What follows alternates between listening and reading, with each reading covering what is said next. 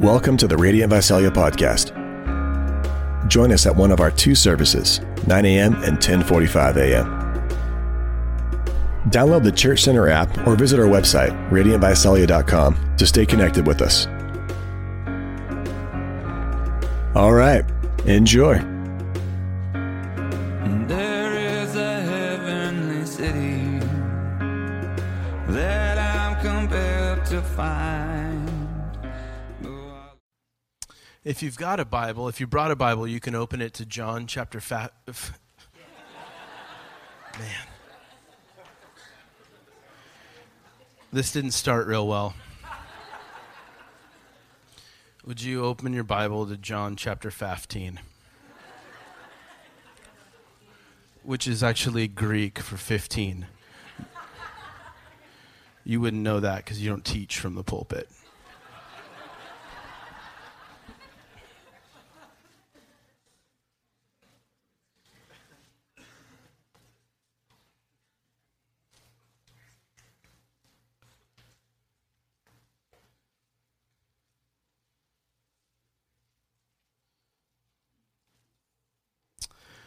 As a church, we're in the middle of a series of sermons on tension.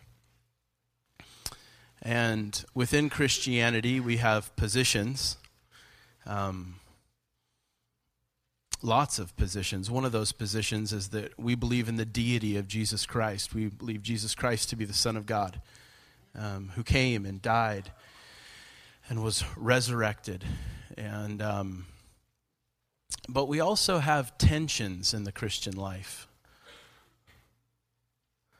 That is, there are things that we hold that create a tension. It's not necessarily a position, but we are called as Christians to hold two things in tension. A great example of this is divine sovereignty and human responsibility. We believe in divine sovereignty, that God is in control, and we also believe in human responsibility, that we should respond to that accordingly. And those two things are in tension with one another, and you might ask, well, which one is it? Is it God in control, or do we have a role to play? And the answer is yes, both and. And there are certain things within Christianity that we hold as a tension, and in fact, our position as a church is to stay in the tension and not swing to one extreme or the other, that there is harmony that can be found in a divine tension. So we've been talking about divine tensions. And the first week we talked about grace and truth, that Jesus was full of grace and full of truth, and that we at times can have grace at the expense of truth. That is, that we can let go of the truth in order to reach for two hands for grace. And we can also let go of grace in order to reach with two hands for the truth. That as human beings, we often have things at the expense of each other. But we, as a body, want to live in that tension. We want to be both full of grace and full of truth. That's our position, to stay in the tension. We also talked about a church body. We want to be cohesive and inclusive. We don't want to go deep with one another at the expense of going wide and reaching out, and we don't want to go wide and reach out at the expense of going deep. We want both and. We want to be cohesive as a body, and we want to be inclusive, reaching out to those around us. So that's a tension that we hold here. And sometimes it can get uncomfortable. As Daniel pointed out to me a couple weeks ago, Daniel Rice, the only way we can live in a tension is to stay flexible. And tensions stretch us. And there are positions within the Christian faith, and there are also tensions that we live in. We talked last week about the super and the natural, that we believe in the supernatural, but we want God to do the super and you to do the natural part of that equation. And there's a tension in this body because we believe in the supernatural. We still believe that God does miraculous things today. So these are some of the tensions, or just an overview of where we've been. Our position as a church is to stay and remain in some tensions, even when they feel uncomfortable. We don't want to swing to one extreme or the other. We want to hold both things to be true and contend that inside God, these are not a paradox. Does that make sense? Everyone up to speed? We all on the same page? So we can move forward? Today I want to talk about the tension that exists between intimacy and involvement. And I think this is a tension that all of us experience. In fact, this morning, and I'll explain more about what I mean about intimacy and involvement, but even just now I had to go pick up my wife. And we have one car, and that car was on empty. The light was on. I needed to stop for gas, but I did not have time to stop for gas. I was going to be late to church, and I was going to be late to my own church, which is definitely, not okay. And so I was torn. There was a tension. Should I stop? I need to refuel. I know that I need to refuel. I know that I'm going to run out of gas real quick here if I don't. But I also had things that I needed to do, and I needed to pick up my wife, and I needed to get back here, and there was a tension. Do I stop to refuel, or do I keep going because I have commitments?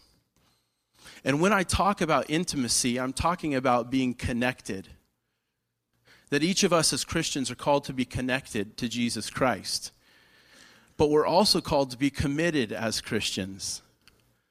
And sometimes for me, I don't know about you, but it feels like I'm so committed that there's no time to be connected. I can't stop and refuel. I've got commitments. And stopping to connect and refuel is not going to get me any closer to accomplishing or, whatever. You know what I'm saying. Whatever.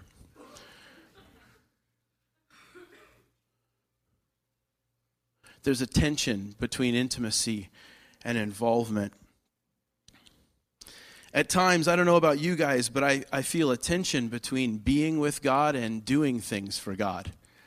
Sometimes I can be so busy doing things for God that I do God's work without God. And I'm constantly hearing the Holy Spirit ask me to stop, to refuel. You need to stop this car. You will run out of gas. But I got to go. I've got things that I need to do. I've got places that I need to be. Sometimes I feel like my activity for God or just my activity in life is so much more than my being with God. I don't know, do you guys feel this tension? I felt this tension this week. My family was sick all week, so I had a short week here at the church, and I thought, how could I stand up in front of the church and talk about intimacy with God and not experience that this week? So I knew that what I really needed to do in preparation was to stop and to connect with Him, but I just had so much to do. It was such a short week. I had just days to do what typically takes me 5. And so there was a tension. Do I stop? Do I stop and connect with God in an intimate way? Do I stop and reestablish my vital connection with Jesus Christ? Or do I continue to see these commitments through? Of course, this tension is forever represented by the story of Mary and Martha. And if you've been in church for any time, you've probably heard this story. But Jesus and His disciples were on their way. As Jesus and His disciples were on their way. This is in Luke, so if you're looking down at your Bible, you're not going to be in the right spot. This is Luke 10, but don't necessarily turn there. I'm just touching on this. I don't want to say things like this is forever represented by Mary and Martha, and then not explain to you who Mary and Martha were. As Jesus and His disciples were on their way, they came to a village where a woman named Martha opened her home to Him. She had a sister called Mary who sat at the Lord's feet listening to what He said. But Martha was distracted by all the preparations that had been made. she came to him and asked, "Lord, don't you care that my sister has left me to do the work by myself? Tell her to help." "Martha, Martha," the Lord answered, "you are worried and upset about many things, but only one thing is needed. Mary has chosen what is better, and it will not be taken away from her." So we have this picture, Mary, who's connecting with Jesus. And then we've got Martha, who's committed to see things turn out a certain way. And there is this tension in all of us. There's a bit of Mary and a bit of Martha in all of us. And there's a bit of Mary and Martha in this church. So I want to talk about this tension that exists in life between intimacy and involvement. If we're going to go forward as a church, if we're going to walk forward, if we're going to advance the kingdom of God, it'll have to be on the legs of intimacy and involvement.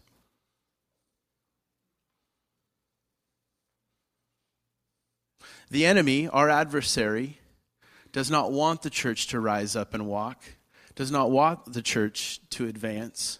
And so he'll do anything to cripple our intimacy with the Lord and our involvement in society, or both. He understands that as the church goes forward, it does so on the legs of intimacy and involvement. We need both of those things. There are times, if you've read the Gospels, which are the stories recorded, which is really the life of Jesus, there are times when Jesus says, "Come." And there are times when Jesus says, "Go." There are times when Jesus says, "Come, follow me, come to my side." And there are times when Jesus says, "Go and preach." And as a church, we long to be obedient to Jesus when he says, "Come, connect, establish this vital relationship with me." And we also want to be obedient and responsive when he says, "Go." He says both come and go. He wants both intimacy and involvement. Many of you have an easier time responding to Jesus when he says, "Come." And the Holy Spirit has to constantly urge you to go. You don't like to risk. You like to play it safe. And so you have an easy time responding to Jesus or being obedient to Jesus when he says, "Come, connect." But you have a difficult time when he says, "Go." And then on the other side of that, there are those in the church that have an easy time hearing Jesus say, "Go," who have an easy time getting involved, but often have the Holy Spirit telling them that you need to stop, you need to connect. Where are you at?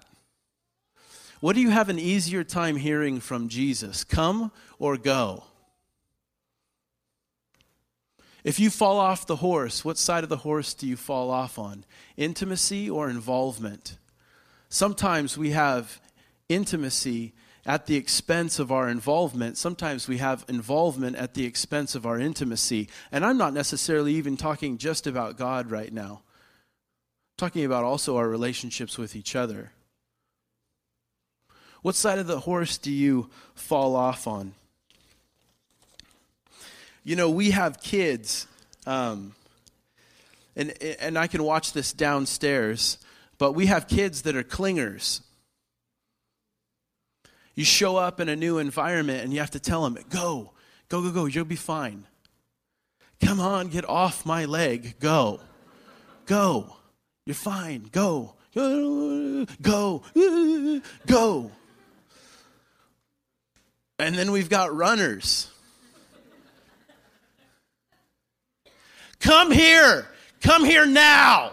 Come here now. Now. 1, 2. Come. Come. You know. In the same way as the children of God, we've got clingers and we've got runners. And depending on the way you've been designed, the Holy Spirit's probably constantly prompting you, "Go, you can go, risk, go, go." Or, come come back here. Get back here.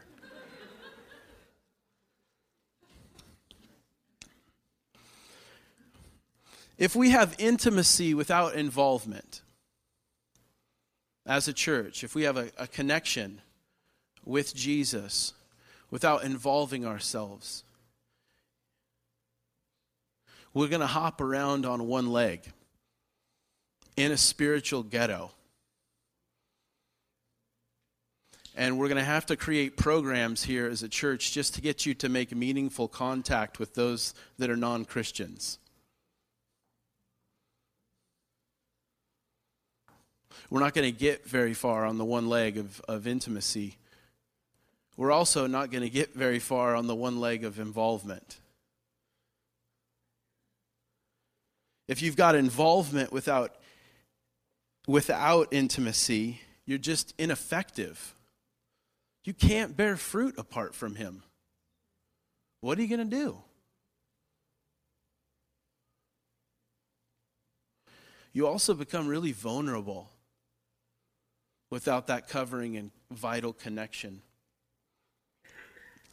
When you have involvement without intimacy, prayer just becomes a rubber stamp for your plan. This is what I'm going to do, God. You rubber stamp it. As opposed to a rudder that steers our thoughts and actions, which is what prayer is. Prayer is no rubber stamp over your meal. Prayer does not ensure that you won't get sick off that food.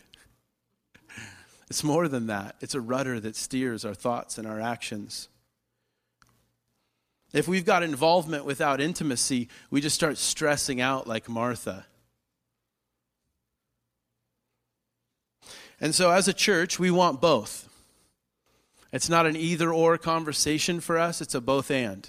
We want intimacy with God, close connection with him and others, and we want involvement. We want connection, and we want to be committed. We want both of those things. Not an either-or, but a both-and. Both of these things are pretty, and you're probably figuring it out at this point that, well, Travis, you're pitting these two things against each other, and they're not that against each other, and you already figured me out. Good for you. Both these things are very essential, and I would actually say that they're inseparable. Intimacy and involvement. These things are essential and they're inseparable. It's a little bit like breathing in and breathing out. If you were to just breathe in, you would pass out. If you were to just breathe out, you would pass out. You need a rhythm where you breathe in and you breathe out. That would be an awesome game for the youth this Wednesday night.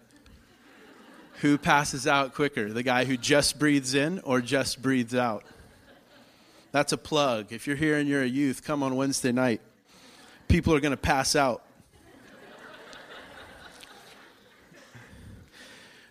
Jesus is, of course, for us, our model for life and ministry.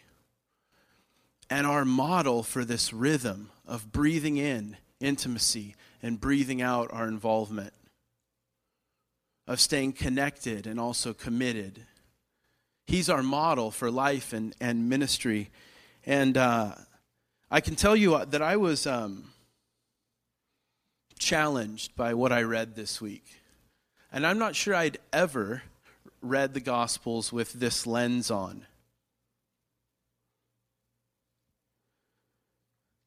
Before he chose the 12 disciples, what did Jesus do? Have a board meeting, talk about it, interview these guys. He spent an entire night alone. Before he chose the 12 disciples, he spent a night alone.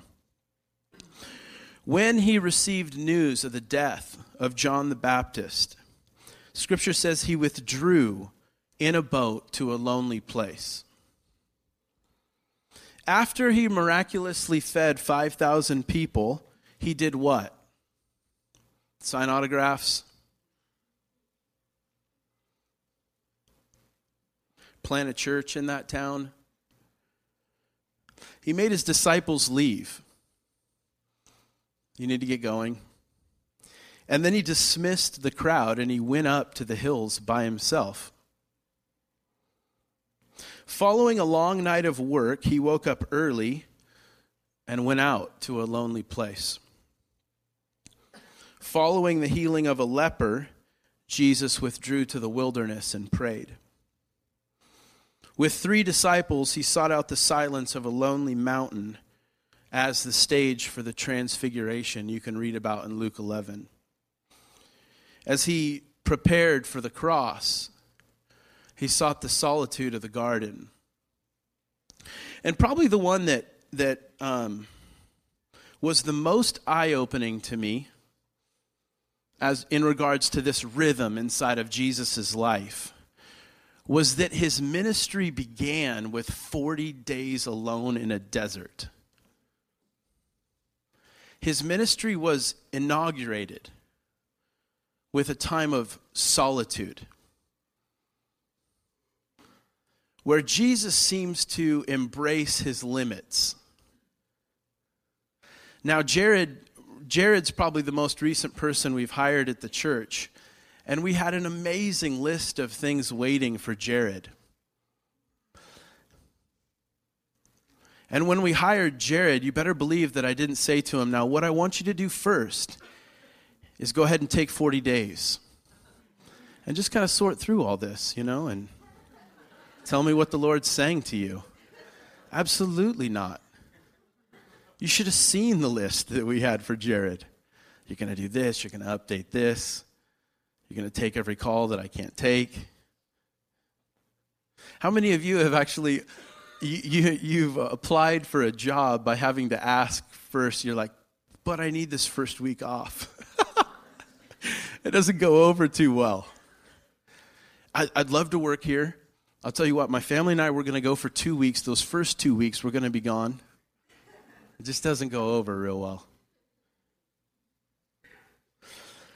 I don't know if you've read, you can read it for yourself in Luke chapter 4, but it's amazing. It's as if what God wanted to teach Jesus right out of the gates was to embrace his limits. He starts his ministry with 40 days alone, and when he does talk, he just says no. Because the devil comes to tempt him to operate outside of his limits.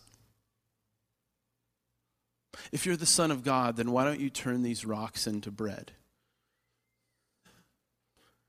And Jesus starts his ministry by saying no, walking away from those rocks that were still rocks. I had never, like I said, read these scriptures with the lens on that I had on this week. And it was, there was a lot of revelation that came from it. Have you ever seen it? Have you ever read the Gospels and noticed Jesus' limitations? I typically read them and think, wow, that's amazing. He healed a leper. All you see is that that he was some sort of superhero. But have you ever noticed his limitations? He didn't heal everyone. He didn't cast out every demon. Listen to this. He did not stay in cities where they begged him to stay. Please stay, please stay, please stay. Gotta go. He refused to let certain people follow him. Have you read that story? Healed the guy. The guy's like, I'm coming with you. No, you're not. You're going home.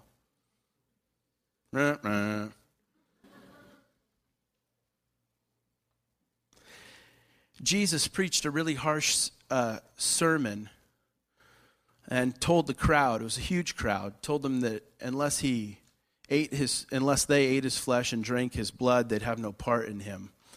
And of course, the crowd scattered. They ran away. And Jesus didn't run after them. And his disciples are like, man, you blew it. Why do you have to talk? Why do you do this? His PR firm that he had gathered. Oh, listen, hey, if you could figure out a better way to say this, we'd be doing a lot better here. It doesn't run after him. It just lets it live.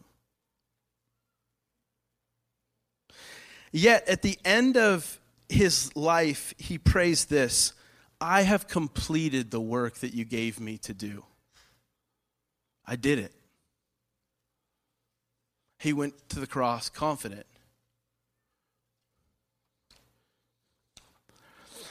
You know that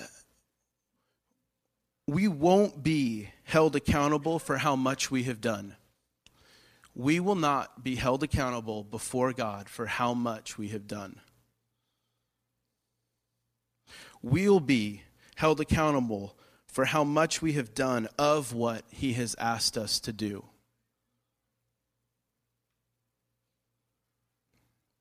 I don't know about you guys, but I have a really difficult time discerning between concern and my responsibility. Somehow everything that concerns me becomes my responsibility. Do you have that same struggle where everything that concerns you becomes your responsibility? You've got to fix it. Do you practice solitude?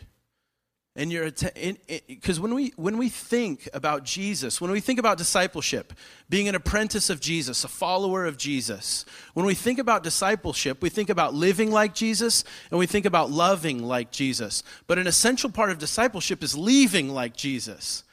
You've got to leave things behind in order to be his disciple. You've got to walk away from different things. And your attempt to be like Jesus or to be his disciple, do you practice solitude? Do you set aside a Sabbath to rest? Or do you just think about living and loving and you don't necessarily think about leaving, the things that we're called to leave behind? I'm preaching to myself this week, and which is a scary thing. It either means that it'll be a good sermon or a long sermon because I'll just get up here and verbally process what I think God was saying to me. So I'm talking to myself, and I love Jesus because of how he engages. I just love how he gets up in the mix. Your problems become his problems. He engages so well with people, culture. And I was struck this week by noticing not just how he engages, but how he withdraws. That he would exodus into the presence of God, not just engage with people. And the Holy Spirit rarely needs to remind me to engage, and is constantly hounding me to withdraw, to trust God. It can take just as much faith to say no as it does to say yes. And for me, it takes more to say no than it does to say yes. Mike Fishback and I, we were working on this kids' area. And one of the things that we had to tear down was a brick column. And so Mike, who owns some heavy machinery, pulled, something. I don't know what it was. It wasn't a bobcat. It was bigger than a bobcat. And he's going to take down this brick pillar. And so we're all ready to go, man. This thing's coming down. And then he bumped it. And it seemed kind of shaky. And then we thought, man, maybe we don't need the bobcat at all. Maybe we could actually just push this thing over. So we started pushing this brick column, and sure enough, we were able to push it over. Because this is what happened. It was not a brick column, it was a fence post. It was about 18 inches down, a 4x4. And what somebody thought was, I know what would be cool. Let's make that fence post a brick pillar. And rather than go deeper with the post like they should have in order to support the addition of the bricks, they just started adding bricks that didn't have the foundation to support them. So it was now dangerous. we were able to push it over. And when we did, this whole massive thing fell that probably weighed, I don't know, for the sake of exaggeration, 300 pounds. Or, I don't know. What do you think, Mike? Where's Mike? 400 pounds. Nice. Maybe it was 500 pounds. So we push it over, and I'm staring at what was underground going, no way was that holding that up. And then I felt really quickly as I looked at it like, that feels like my life. I just keep adding things to my life because, well, that would be cool. That would look cool. Without ever going any deeper with the Lord or even asking, does the foundation that I have right now support what I'm adding to it? I would say, if I was guessing, many of you fall off the horse on the side of involvement. And there's probably maybe a few that fall off on the side of intimacy. Is that your life? Just, well, that'll look cool. I'll do that. Without ever checking to see if you've got what it takes to support what you're building. I think if I were really honest, I would say to you that committing is much easier than connecting. I think that I tend towards commitment and away from connection because commitment is a little bit easier than connecting. There's something very dynamic and mysterious about connection. And so I think it's easier at times to just be committed than it is to be connected. Some of your marriages are that right now. It's like we're really committed to each other. We're super committed. As far as being connected, I don't know. I'm still trying to figure that out. We're committed to one another, but as far as like being one with one another, it's difficult. Committing can sometimes be easier than connecting. So we get an incredible picture. We get an incredible picture of intimacy and involvement in John 15. That these things go together. Our connection with God bears fruit. Our intimacy with Him leads us to involvement. Our solitude brings us to the place where we can connect. Let's read it together. Actually, before we read it together, I'd like to share a little bit of context. Before we read this passage in John 15, which might be something that you've read before, remember that this is His final discourse. This is it. This is the last board meeting. This is the last huddle. He's about to leave, and He's about to turn over an entire movement to uneducated fishermen. This is it. This is the end. This is the final board meeting. I think that what He could have talked about with His disciples is overseeing a worldwide phenomenon. He could have said, Thomas, look, man, you're about to head to India. It's a crazy place, but look, the gospel's going to bear fruit in India. There could have been a lot of things on the agenda, but I would encourage you to read John 15 through 17 because it's like a drum that He just keeps beating. Stay connected. Stay connected. Stay connected to me. Stay connected to me. I'm giving you the Holy Spirit. I'm giving you a relationship with the Trinity. Stay connected. Abide in me. Remain in me. Stay committed to me. He just keeps hammering this drum, saying, I don't want fruitfulness, I want faithfulness. And if you're faithful to me, you'll be fruitful. Over and over again. There should have been different things on this. If I was leaving this church and we had one last board meeting together, it would not look like this. We'd be hashing things out. Well, where's this going to go? And what's going to go on with this? And his final discourse could have very easily looked like that. And instead, he just keeps talking to them. Abide in my love. Love one another. Love one another. Love one another. Stay connected to me. Stay connected to one another. Stay connected to me. Read it. I swear, it's a drum. It starts in John 15, and it doesn't end till the end of John 17. Over and over again. They're asking all kinds of questions like, what are you talking about? And he just keeps saying, love one another. Stay connected to one another. Why are you saying this?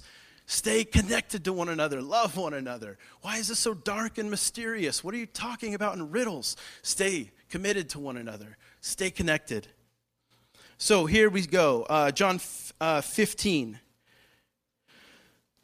I am the true vine, and the Father is the gardener. He cuts off every branch in me that bears no fruit, while every branch that does bear fruit, he prunes, so that it will be even more fruitful. You are already clean because of the word I have spoken to you. Remain in me, as I also remain in you. No branch can bear fruit by itself. It must remain in the vine. Neither can you bear fruit unless you remain in me. I am the vine, you are the branches. If you remain in me and I in you, you will bear much fruit. And apart from me, you can do nothing. If you do not remain in me, you are like a branch that is thrown away and withers.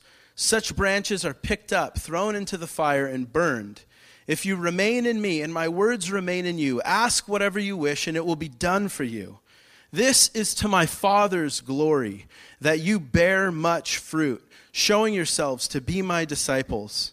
As the Father has loved me, so have I loved you. Now remain in my love. If you keep my commands, you will remain in my love, just as I have kept my Father's commands and remain in his love. I have told you this so that my joy may be in you and that your joy may be complete. My command is this: love each other as I have loved you. Greater love has no one than this, to lay down one's life for one's friends. You are my friends if you do what I command. I no longer call you servants, because a servant does not know his master's business. Instead, I've called you friends. For everything that I learned from my Father, I have made known to you. You did not choose me, but I chose you and appointed you so that you might go and bear fruit that will last. And so that whatever you ask in my name, the Father will give you. This is my command: love each other. There's a lot going on here. But what Jesus has in mind here as he's talking is growth and fruitfulness. Isn't that really what we desire? Isn't that why we get involved? We want to see an impact. We want fruit to come from our lives. Isn't that why we get committed? We want to see growth. We just want movement. I just don't want to be in the same spot that I was in last year. I want to see growth. I want to see fruit come from my life. Jesus is talking about growth. He's talking about fruitfulness. And I don't know all that it means to abide in Christ or to remain in him. I thought about those words a lot this week. I don't know all that it means to abide in his love. I don't know about you guys, but I get sometimes really frustrated when people say things like, you're bringing up a situation and they say to you, well, you just got to abide in his love. Just got to abide in his love. And you're like, what are you talking about right now? I need something I can sink my teeth into. Oh, you just got to trust him for your satisfaction. What is that? This is mysterious. There's something dynamic about this. And what Jesus is saying is, if you want growth, and if you want change, and if you want fruitfulness in your life, you have to remain in him. You stay connected to him. If you're connected to him, you will bear fruit. It'll be a natural byproduct of your connection with him. You need what Jesus is saying here is this: if you want change, you want fruitfulness, you want growth in your life, what you need is a vital relationship with Jesus Christ. And it'll come. But there's a few things that we're going to need that Jesus talks about here. I don't know all that it means to remain in him or abide in him. But there's a few things that we're going to need in order to have a vital connection with him. These are all connected to one another. And I'll move quickly through these. Stay with me. Stay with me. Because what Jesus is saying is if you're going to live in a vital connection with me, you're going to need the knife, you're going to need joy, you're going to need a friendship, and you're going to need love. If you're going to remain in me, if you're going to continue in me, if you're going to be connected to me, you're going to need the knife of God, you're going to need the joy of the Lord, you're going to need a friendship with Jesus, and you're going to need his love. These are the things that we're going to need if we're going to abide, stay, remain in him. So the first one is the one I'll talk about the most because it's probably the one that you're the most interested in, which is the knife. If you're going to remain in him, you're going to need the knife. The knife is coming to every branch. Pain and pruning will come to every branch here. Pain and pruning will come to every person here. Here's the good news. What Jesus says is if you remain in me, you'll be cut back into fruitfulness. But if you don't have me, you'll be cut off. So here's the promise is that if we can remain in him, when the knife comes to our lives, you'll be cut back into fruitfulness and not cut off. How many of you know, like, I'm in a serious season of pruning? Like, things are being cut off. And this is what, there's a lot of, I got to be careful what I say in here, because there's a lot of people who know a lot about trees and dirt. But often when I come up on something that's been pruned, I think to myself, what in the world? This just seems so extreme. What kind of sicko attacked a tree? Like you didn't just thin it. You didn't just cut off the bad branches or the diseased parts. You cut off good branches.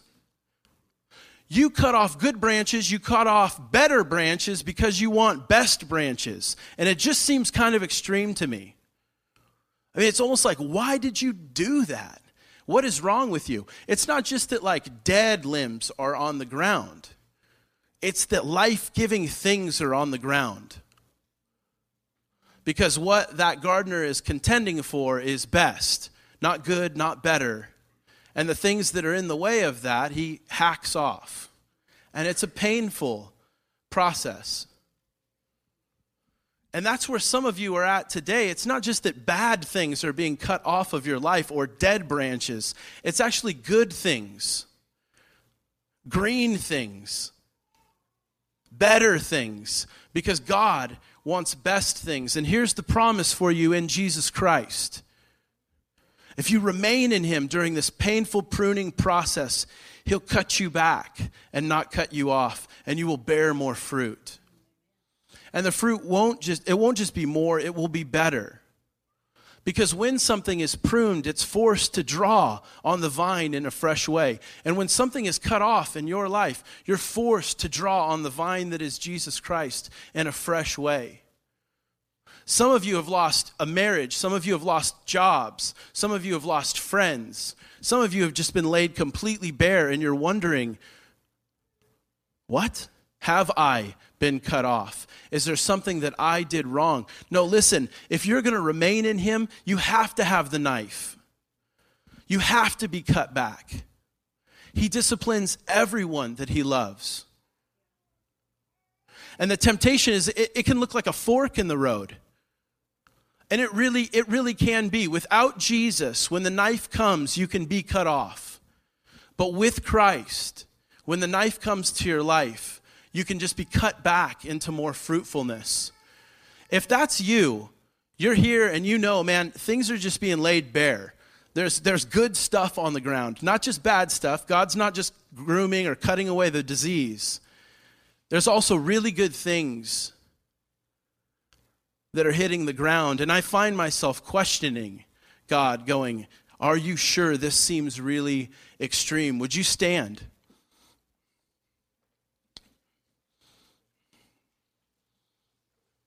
There's a pruning going on in your life. You know it. Would you just lay hands on someone sitting around you? We're just going to contend. We're going to speak the truth over the people here.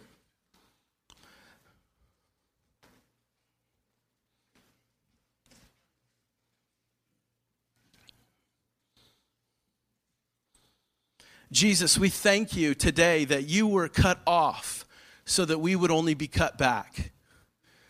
We thank you, Jesus, today that you were cut off so that we could be grafted in. Isaiah says that you were cut off from the land of the living so that we would only be cut back into fruitfulness. And I pray that this pruning would bring fruit. We ask, God, that the knife would come and cut them back into fruitfulness, not cut them off into distance. And where they feel distance, God, we ask that you would bring them close, that you would comfort them, that they would be able to trust you in a fresh way. The word of the Lord to you, do not be afraid, for I have ransomed you. I have called you by name, you are mine. When you go through deep waters and great trouble, I will be with you.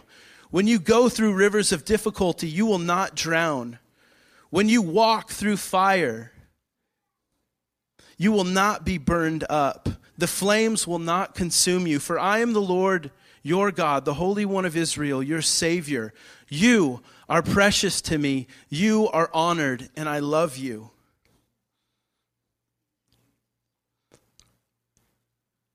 Amen. You might also have a scripture on your heart that would encourage those that are going through a pruning process. I would encourage you to give it to them.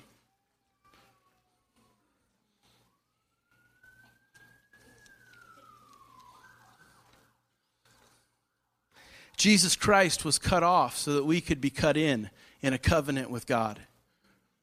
He was cut off from the land of the living so that we could be cut in. He was cut off so that we could be grafted into him. He was cut off so that we would only be cut back. Receive the truth this morning. The other thing that you're going to need is the joy of the Lord. If you're going to continue in a vital relationship with him, you'll need the knife, but you'll also need the joy. If you're going to grow or be fruitful in anything, you need to enjoy it. If you were to show me someone who is growing in any area of life, I'll show you someone who's probably enjoying what they're doing. Your growing and your joying are connected to one another. Do you do what you do out of a sense of obligation or duty, or do you do it because you delight to do it?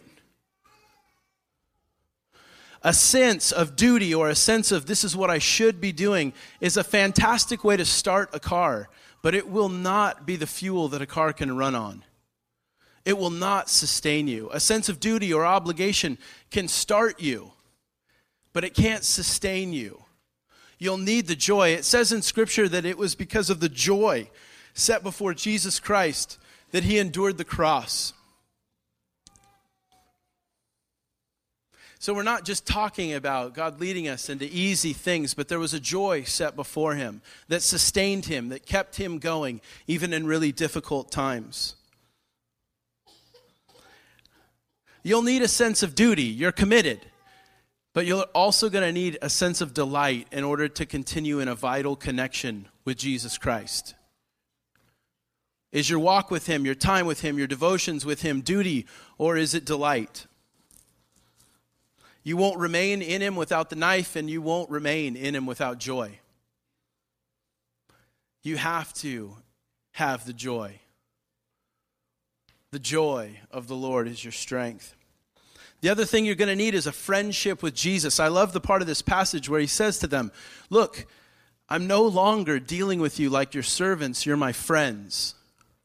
If you're going to have a vital connection with Jesus Christ that's going to bear fruit, if you're going to have intimacy with him, you need a friendship with Jesus Christ. Here again is the reminder that the mission is first and foremost to be with Jesus, not just to do things for Jesus. We're called to be with Jesus, not just do things for Jesus. It always starts with a friendship. Any sort of transformation in life starts with a vital connection. I've told this story before, and a lot of you know my cousin Roland. But I grew up with my cousin Roland skating and snowboarding. We, I don't know. We lived in the country, but we loved to skate, to rollerblade. We loved punk rock. We thought we were punk. And then something started to happen our sophomore year, which was that my cousin Roland got new friends. And all of a sudden, he wasn't going riding with us on weekends or going to a skate park. He was going to a branding in his board shorts, in some skate shoes, but he was going to a branding. And slowly but surely, I started to see less and less of my cousin Roland. And then it turned. Something strange happened. My cousin Roland started showing up like with a belt buckle. And we were just looking at him like, where'd you get that? What is wrong with you? Why are you wearing that? You take that off right now. What is that in your mouth? Don't spit. Oh my gosh, what is wrong with you? We're skaters and snowboarders, not hicks, man. Spit that out of your mouth. But everything followed for my cousin. He got like a sheep herding dog. He got like a ice chest that rode in the back of his truck with Keystone in it. All of it came. It took about a year, and it was all there, And now we're going up snowboarding, and he goes up in his boots, And it's like, what happened to you, Where did we lose you along the way? And the truth was he formed strong relationships, friendships with people who liked those things. And all of a sudden, he started to like what they liked. And I think we get it wrong in Christianity. We think, we've got to have the belt buckle, we've got to have the boots, we've got to have the dog and the ice chest before we start to hang out with Jesus. No, start to connect with him as a friend, and you'll start to care about the things that he cares about. You'll start to like the things that he likes. Connect with him, and there'll be a transformation that comes through your connection with him. Sorry, Roland, we'll edit that out. Hey, just a real quick practical thing on the to help you with your friendship. One of the things that helps me in my friendship with Jesus, and it sounds cheesy, but sometimes I'll just sit down and I'll start writing. I'll write about what I'm mad about. I'll write about what I'm glad about. I'll write about what I'm afraid of. And I'll write about what I'm sad about. And then I'll just start processing it with God. And it never fails. I'll think to myself, well, I'm not that scared of anything right now. And then I tap into something, this river of fear that's totally motivating me. And I get to bring those before him like a friend and just say, man, this freaks me out.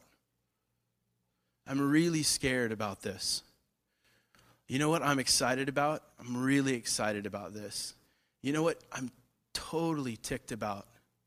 You know what, I'm just so upset. This is what's going on for me. And I know it probably sounds a little bit like Dr. Phil for some of you, but there's something really cool about connecting with him like that, like a friend. Last but not least, you're going to need the love of God. You'll need his love. It's just over and over again. Abide in me. Remain in me. Stay. Continue in my love. Don't depart from my love. I love the scripture inside this passage that says, you did not choose me, I chose you. I appointed you to bear fruit. He initiates love. Isn't it a weird place to come to when you realize I can't even love God without God? I need God's love in order to love God.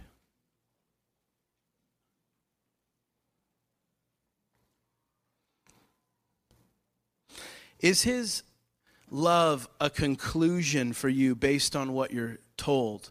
Or are you experiencing the love of God? Is the love of God for you inferred because Travis says so, or is it experienced? Is the love of God something you just gather from the facts? Or are you experiencing the love of God? You won't remain in a vital relationship, in an intimate relationship with Jesus Christ without experiencing the love of God. Is it just something that you've heard about? Is it inferred? Is it just implied? Because the Bible tells me so. Or have you encountered him?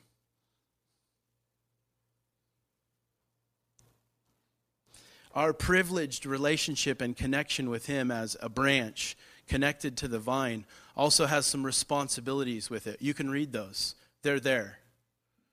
Our privilege in relationship with him has some responsibilities with it, just like your privileged connection or relationship with anybody has responsibilities connected to it. But I want to ask one last question, and we're going to end by taking communion this morning. Thanks for hanging with me, guys. Paul's speaking to a church in Corinth, and he actually says this to them. He's talking about singleness and marriage and what people should do and what they shouldn't do. He's kind of talking about their responsibilities. But then he ends in chapter 7, verse 35. He says this, "I say this for your own benefit, not to lay any restraint upon you, but to promote good order and to secure your undivided devotion to the Lord." And the thing that stuck out to me as I read this was that our devotion to the Lord needs to be secured. Paul's saying to this church, you need to secure your devotion to Jesus Christ. When we secure something, what are we doing?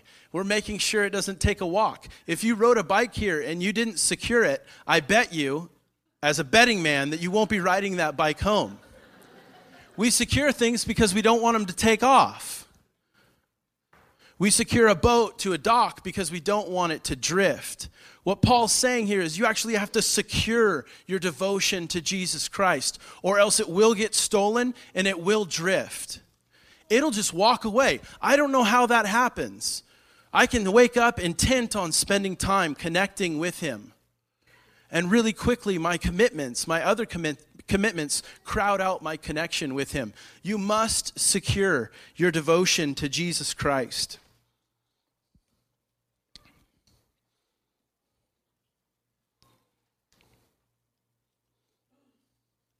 I'll end with a story for my third ending. It's amazing. The third ending is really the ending, and it is going to blow your mind.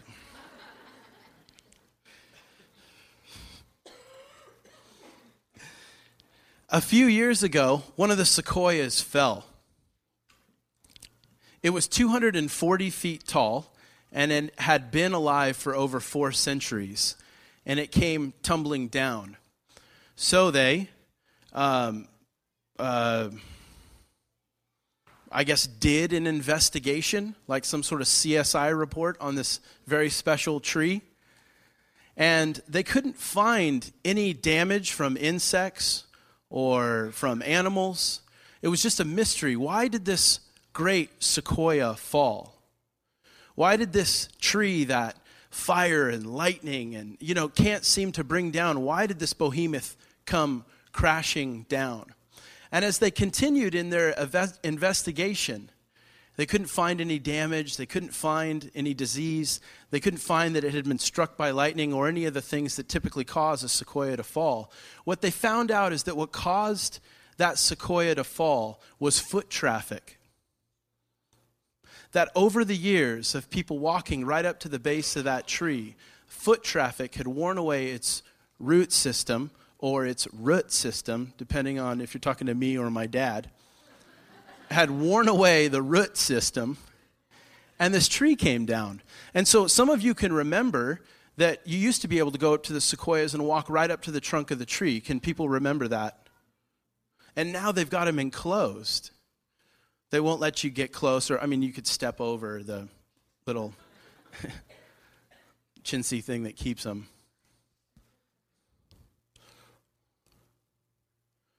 Do you have any sacred enclosures around your root system? If you don't, you will fall. I don't care how long you've been standing, you will come down. The foot traffic in your life, the busyness will just erode. And you will fall. I would encourage you to create some sacred enclosures where you protect your root system, where you protect the thing that nourishes you, where you protect the thing that feeds you, that you protect the thing that causes you to grow. I'm going to pray, and then we're going to open up these tables. We do this in remembrance of Jesus Christ. We take a piece of that bread, we dip it in the grape juice. I didn't prepare it this morning. Is that grape juice or wine? We remember the body of Christ broken for us, the body of Christ that was cut off so that we wouldn't have to experience that. And we remember his blood shed for us on the cross. And we do this in remembrance of him so that we can remain in him.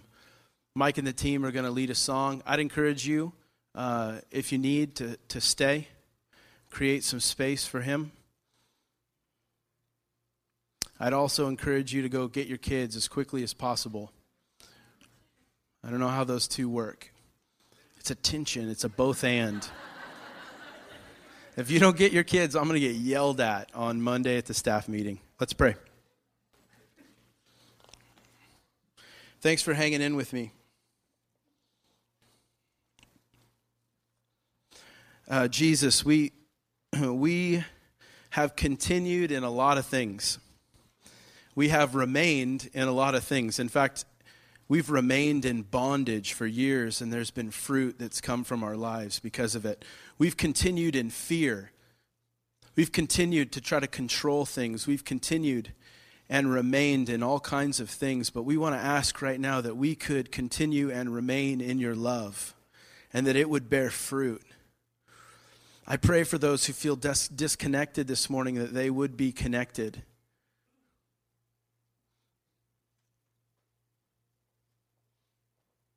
God, we want to experience your love. We want to experience a vital connection with you. Help us as a church and teach us, Holy Spirit, as a church about abiding in you. In your name, amen.